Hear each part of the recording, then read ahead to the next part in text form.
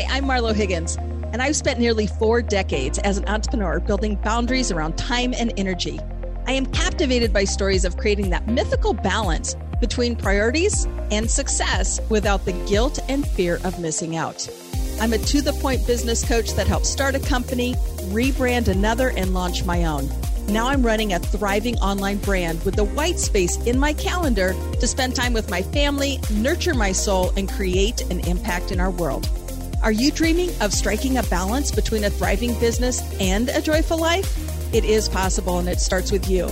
Get out your field notes and let's tap into Peaceful Achievers, inspiring you to create a vision, level up your skills, and show you how to set boundaries that support the life you desire. This is 22 Minutes to Having It All. Welcome back to this week's episode of 22 Minutes to Having It All. This is Marlo Higgins, your host. This episode with Bacary is just fascinating. Now, I'm going to just forewarn you, this is a kind of a difficult conversation only for the fact that Bacary comes from Senegal. And Senegal is not a lot of people. You just don't hear that space spoken of very often. But Senegal, it's a country in West Africa, and it's located on the Atlantic Ocean coastline. And it's bordered by Mali to the east and Matrina to the north. And so the reason I share that with you is because Bacary comes from us as a French-speaking individual from his home country, but he's currently residing in Rhode Island with his wife and his young son, who's 19 months old. And in this conversation, he talks about just the poor country that he grew up in, how he came from 9 different siblings, and how he made his way to the States. And his product that he has, he's created nonprofit organizations, and he has given away over 50 acres of land. And on that land, there are cashew trees, there are hibiscus plants, there are mango trees, there are all of these things.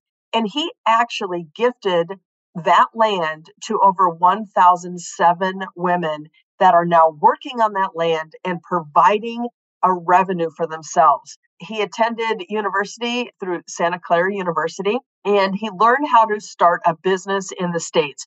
The business that he has comes from the hibiscus flower. He has a hibiscus sparkling juice and also a hibiscus jam, which is also their antioxidant. He shares with us the process in which he took in working through the FDA to bring this product to market, and how he didn't know any English when he came from Senegal. And so he worked in a warehouse while he was also educating himself, learning how to speak our language, and absolutely every daily action that he was taking was not comfortable. I mean, there was just so much. So this is just a really poignant episode, and it's the story of resiliency. It's the story of passion. It's the story of really understanding. I mean, having it all for Bacary was really saying, I can make something of myself if I can get myself into the States, and I can really challenge and champion myself. And it's going to give me an opportunity to create and provide for so many people. So enjoy the episode. It's, again, his language is a little bit different, but it's not a reason for us to hold this. We want our listeners to understand just how universal being an entrepreneur, being a business owner, how some of the struggles that we feel we have are actually very much in line with so many other people. It doesn't even matter. They're not even from our same country. So enjoy the episode and make sure that you subscribe. In addition to that, go to our website, marlohiggins.com, and tap on the link at the very bottom in the ribbon that talks about the Daily Something. The Daily Something is a tool that you can use to build the habits to having a very sustainable lifestyle full of abundance. So check it out and enjoy the episode with Bacary. So how do you say your name? Bacary Diatta. So what's your background? What's your descent? I'm certified business management in Senegal because at the university where I come from, I speak French, and I always learn business management in Senegal, like how to run properly in Senegal. For the last 5 years, I was working on business in Senegal, like trading cashew in the Middle East, in Europe. That's my background. That's what I always did. The other part, I'm also a social worker in my country. I work with many nonprofits in Senegal, UN Nation, UNFPA to support child and women rights. I have a nonprofit called Association Priorité Santé. It's a French nonprofit. My work there was we have a rebellion in Senegal for over 40 years in the south where I come from. And part of my community asked for the independence, and that is impact our economy and community. Many women was running out of the country, and my project was to bring them back home and give them another chance to start a new life. So tell us your story, because I mean, as our listeners listen to that part, what is your story and how you have gotten yourself to this point in your career? I am one of 9 children. Where I come from the south in Senegal. I'm a Jola, it's our ethnic. We always have been discriminated in our country. And part of us, it was really challenging for people like me when you come from a poor country, a poor family to have access to education, to have access to healthcare and all of that. And I didn't have enough opportunity to pursue my career academically. So after I have my certificate on business administration, I decided, to drop off and go do something else. But by trying now to navigate, go do something else, it was challenging because there's no opportunity to find a job. You have to be creative. And I decided, you know what? We have land, we have cashew, we have trees, we have fruits. Why just can go back and try to monetize what I learned in business? So it's how we start to import cashew nuts in the Middle East. It was working not well, but not too bad too. Was able to have a sustainable revenue and go to Dhaka in the capital. And to get there, it was the same thing. Our country, it's over the lack of work is over 65% of people don't have, a sustainable work. So then I decided just to create a nonprofit. Wow, that's fascinating. So where did you get your business skill set from? Social living. Here, why? You live in a country where every day there is no connection to tomorrow or the day after. Every day is unique, but it's a matter of what will you get today in order to live? How can you make revenue today? Like daily, you live day after day. So then it's your instinct, it's more creative, not to have some kind of a goal, a projection, but right now, how am I going to monetize my skills? How am I going to find something to do and sell it maybe and have something to bring forth? So it's where it's come that trade, skill set. Right. And then UNFPA and UN Nation bring those projects to support our community. And I say, you know what? Let's just go back and apply to have a job as a volunteer first, and from there they ask you now, would you want to work with us in the field? You have a nonprofit to support your community. We can work with you. It's when they start now to give me some type of many projects to support my community. At what point do you monetize when that turns into a real strong revenue for you to support your family? Yeah, I have a land. I have 50 hectares of land in back home. And in those land, we have over 60,000 trees. All of you are fruit, mango, cashew, pineapple, oranges, mandarin, tangerine. And it's where I have the revenue for my family. And now I have those projects with those women to bring them back home. The first time they come back, we didn't have anything to give them. So there was no revenue. And I decided to give them the land because under those trees, they can grow the cashew, they can grow the hibiscus. That hibiscus is what I use in the US to run my business. Wow. So when did you come over to the United States? I came in 2018. How was that opportunity for you? I'm very curious. Like, how did you make that your reality? Because that's an obstacle for most people. How did you do that? Yeah. When I work with UN Nation on child and women protection, I have been working with one of my cousins. She's an artist, and she also have a type of project like that. So one day they called me and let me know, hey, there is a student from the University of Boston. Tennessee will come in Senegal and do some type of research on music and ecology. I didn't know she will become my wife. I got to the airport. I pick her up and bring her home. And, we go to my village and go to the other region in Senegal to do her dissertation and come back in the US and keep, doing what he doing. At the time, I think it was on 2019. So 2019, 2016, no, 2015. 2016, she come back in Senegal for a new project, keep doing his dissertation because she was preparing his dissertation to become a doctor. So I find out that many research she was doing, some was accurate, but all the research wasn't accurate. So I thought this is wrong. And then, we start a new project for dissertation and take more time than it should be. And she asked to stay in Senegal more longer, like 3 months. And then we start the days. And by 2016, we get married, decide to come in the US by 2018 to start a new venture. Yeah. Wow. And then you obviously have a child. You have more than one child? No, it's our firstborn, 19 months old. It was a tough decision for me because I have everything in Senegal and I never travel. I never travel, even in Europe. One time I go in the Middle East, which is for trading, cashew, things like that. But it was just like for 10 days. Other than that, I never left my country. So coming in the US was really, really challenging. I couldn't speak English, I don't know the culture and yeah, but we decided to come because her grandmother was at the nursing home and he had, a couple of days left and she couldn't hold that back. So I decided, what, that maybe, it's time to go and try to support her. So when we come here, we decide, to start a new venture. So where do you reside currently? Where are you living? Rhode Island. We live in Rhode Island. You are in Rhode Island. Okay. Yeah. Okay. So your wife is a doctor then? She's a professor, a teacher, a professor on musicology and ecology. Nice. That's fascinating.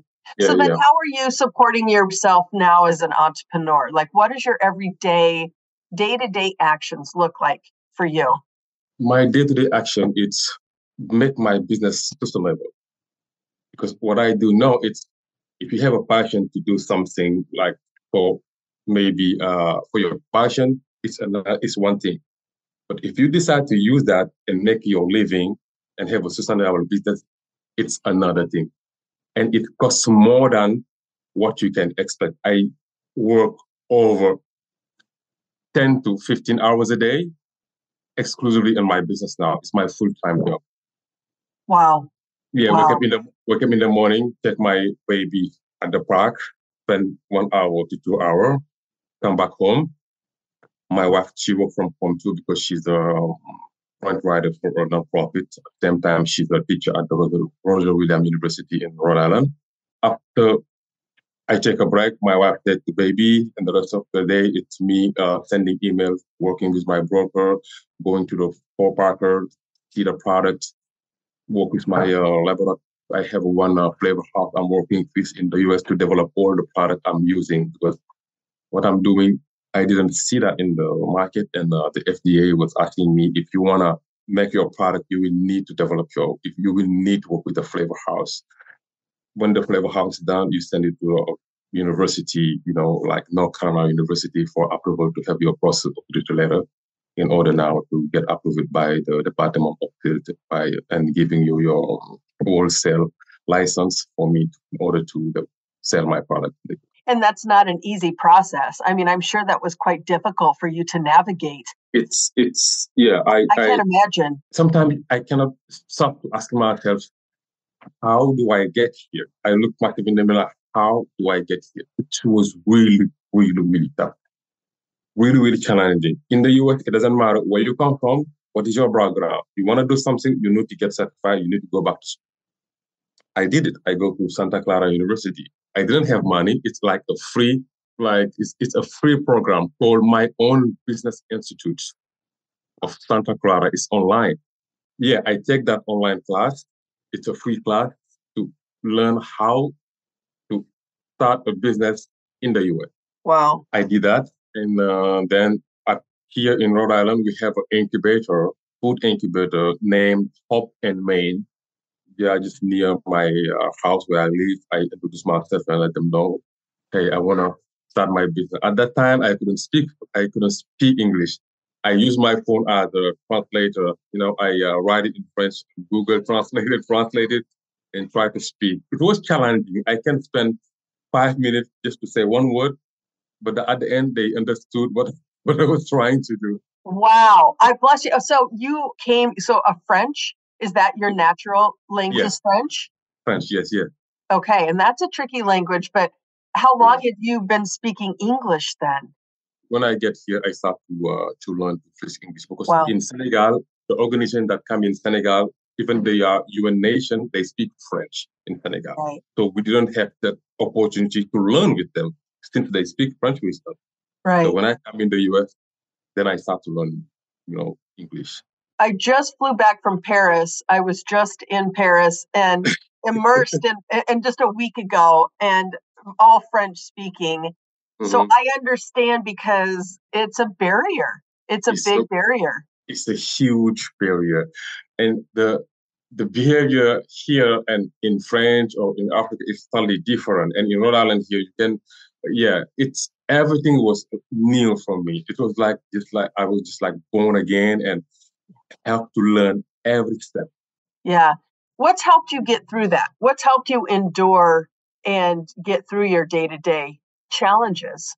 I will say first, it's my wife giving me that opportunity to do my business because she knew it would be challenging, but I took just a part-time job at a warehouse here in Rotterdam just to start to have some type of revenue, and meantime I launched my business. Yeah, what the support I have the support from local organization like Small Business Development Center up in Maine, the Rhode Island Black Business Association, the Social Enterprise Greenhouse, and the Rhode Island Commerce. They have some type of program for minority who will want to launch a business. So I just go there and introduce myself. It's the same thing, like challenging. I have to write it on paper. Sometimes just give them the paper and let them read let them read. Oh, okay. Yeah, and it was challenging, but those organizations give me the tool set in order to understand the ecosystem in Rhode Island. And then I go online, since I have Google, I write something in French, try it in English and put it on Google, so I start to do some type of research and know exactly what am I going to do. However, I always keep in mind that the hibiscus flower is in trend in the US. Not because we know better than hibiscus, but the FDA know better than hibiscus than Africa combined. Yes. Really? The FDA have a lot of study about hibiscus flower. Do you know that even we use the hibiscus for many, many years in Africa, I didn't know a lot about the nutrition value until I start to pay attention on the FDA website and see all those study, all those research, what type of nutrition value they see under hibiscus. Even many of them are not quite approve it, but they know at least this nutrition value or this type of vitamin are in the hibiscus flower. Right. So then I decide to launch my business on that. When I was in Senegal, I have a lot of people I have working with on the field for the child and human protection. And they always let me know that if you go in the US, we don't know what exactly you're going to do, but make sure to use the hibiscus for one of your business. It may take time for people to know what you're doing, but once they understand what you're doing, they will take it. And that's what's happened. So what's the main purpose of the hibiscus in the United States for your sales? The main purpose is wealth and healthness. Okay. Because we know that there's a lot of choice in the US. And every day, millions of products try to break through the US frontier to get in the US. to the board to get in the US market. Europe, Africa, Australia, Canada, Asia, every single day, there's millions of products that apply to get in the US. So it's not about sweet or delicious. We need a product that can bring something new in the market. What I mean new, it's health and nutrition value. We know hibiscus have a lot of nutrition value. It's an antioxidant, not only antioxidant, anti-inflammatory products. Give you an example. Yes. When I make my first jam, I send it to the North Carolina University for the process of the letter to get approved. They send it to my product and let me know, you cannot do this in the US.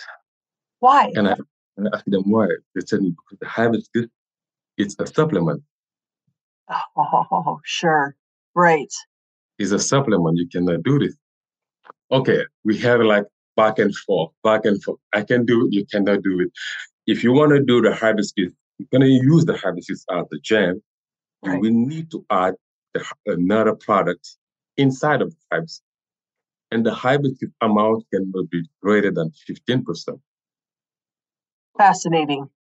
However, Hoppenman sent me a link where we can go in the FDA website, and we find out that hibiscus is there as a grass item generally recognized as safe, and there is no restriction. There is no restriction on how you can use the hibiscus. Therefore, I can do it. I can use the hibiscus and make it 100% jam. So that's what the core purpose is, hibiscus jam? Yeah, the hibiscus jam and the hibiscus sparkling drink. Now I have hibiscus sparkling, I have hibiscus botanical juice. That's fascinating. That's fascinating. I absolutely. So it's not just the plant itself for like aesthetic purposes or to have in your home. It's actual. Yeah, it's actual fruit. When I bring it at the first time, I bring the raw material and it's dry. We ship it dry in the US. And I go to Penman. They was like, what it is? This is hibiscus. No, we have the type of hibiscus. I said, no, it's different. It is. This hibiscus is different than the hibiscus we grow in the United States. There is over 200 varieties of hibiscus. And the sub-leaf I use is the one that has all the nutrition value. Wow, that's fascinating. Okay, so like with the cashews, the mangoes, those types of things, are you still in possession of the land and any of those products or no? Yeah, I'm working on that, but I give it to those women now. There are over now 1,700 women that work on the farm. Wow. Yeah, those women, they were victims from the rebellion, and we bring them back home. So if you bring them back home, you need to give them some type of activity in order to generate revenue. Right. I cannot send them money every day, or they cannot just be there and just having something like growing farming for it. They need revenue in order to buy some kids school for the kids or for health. Where did they go? Where did they go? So like the 1,007 women, like when you said they left and you brought them back, where did they go? They go to Guinea-Conakry. They go to Guinea-Bissau. They go to Gambia. Some of them even go to Mali. They run out of our community because the rebellion was tough. You have this issue where you are from Casamance. The military, they know you are from Casamance, and if your name look like a name of a rebel, you can be in trouble. If you meet the rebels and you speak like a good French or a good Wolof, they will think maybe you are a spy for the military. So now what I did is we start to reach out to them, go find them in those new countries they are. It was challenging there more than where they come from because they couldn't speak those language. Right. And there's sometimes like discrimination. I them to bring back, to come back home and start a new living. And the problem it was what they're gonna do and where they're gonna live. Right. So with that program, we was push them to give them that land, and they work there now. Honestly, I don't have any type of revenue to that land because it's hard to ask them to give you something when you know what 1,700 women for that land becomes too small. Right. Each woman have a family, at least 5 to 10 people. So Right. it's hard to navigate that. So I let them take that land now. Nice. Okay, so kind of coming into the close with our time here, what are the future projects that you're working on right now? Like, what are the things that, you're obviously, you've gotten yourself to this point, you've got your family, you've got this nonprofit that's going. What's your focus in the future? My focus in the future is go to Africa, to invest in Africa and let African product compete in the US. We can add value more than people imagine. Because when you talk about Africa, people just think about, okay, it's like a forest, it's like animal, safari. Right. We have more than what people have. We have more to offer the US. Right. And I always believe our partnership between Africa and the US, it's more profitable than Africa and Asia. And today it's giving me right. What I did in the US, I cannot do it in Asia. I have partners in Thailand. We're just trying to just have some type of communication with business. It doesn't work because the restriction there for African community, it's strong. Right. That's fascinating. We have a lot of opportunity in Africa for some type of land when we have like cobalt, coltan, zircon, things like that. And we think, American investor can really, really support our economy by taking a closer look. What I'm trying to do is just like to create a bridge between these two continents. Absolutely. That's my move. So do you have any of your personal family? So this is where I'm going to leave you with this question so you can get on, because I know your little person needs you. Do you have any family that you're with you of the siblings? Okay. Yeah. I have a sister. I have a brothers. Yeah, I have a lot of family in city in Africa. Okay. But anybody in Rhode Island area or no? No. Here I'm alone with my wife and my children. Okay. Yeah, I wondered about that. Well, this has just been absolutely fascinating. Yeah, thank you for the opportunity to have this conversation with you. I think it's really, really rich. If you could ask anybody, like, what would be the one thing you would like people to ask? Like, as they're listening maybe to a podcast episode, what's the thing that you would like them to support you with in bringing that and building that bridge between Africa and the United States? What I ask them to support is just to try my product, to use my products, to buy it, and because what I'm doing with that money, it's 10% of what we're doing here. We are working on building schools in West Africa because education is our main problem. Education is our main problem. We still have over 30%, over 70% people of lack of education. They cannot write their own name. Wow. And in this world, at this century now, if you don't have education, no matter how rich your land is, no matter how many opportunities you have, you cannot have a sustainable life. And for that reason, we are building those schools in my country. What people maybe will ask me, it's the question I'm happy to answer most of the time is, why are you doing this? Why didn't you just have a simple job, a good salary, and have a quiet life in here instead of running yourself broke, trying to do this business, shipping product in Africa, bringing back, having all this, challenge in your life. Yeah. Absolutely. No, this has just been an absolute delight. So what is the name of your product? In addition, it'll be in the show notes, but what's that? Can you share the name of your product for purchase? It's hibiscus sparkling drink. Hibiscus sparkling drink. Hibiscus botanical juice, and hibiscus jam. The jam was last year in the top 10 product at Orphan Market to try. Wow. So where can you purchase? You can purchase it on Amazon. Excellent. Even better. Everybody's fingertips right there. Well, what a divine opportunity. You obviously are doing really good for the people in your country. I mean, your humanitarian efforts to do what you're doing is absolutely just unbelievable. So thank you for all that you're doing. You're welcome. You're an absolute delight. So I look forward to staying connected with you on this. All right. Thank you so much. Thank you so much.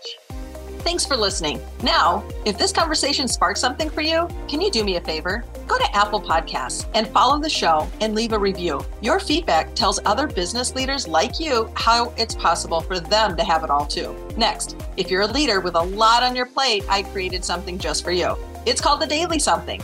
It's a mobile coaching tool designed to help you create the habit of having it all in your business and your life. So you can learn more about it by going to marlohiggins.com, clicking on the Daily Something in the navigation bar.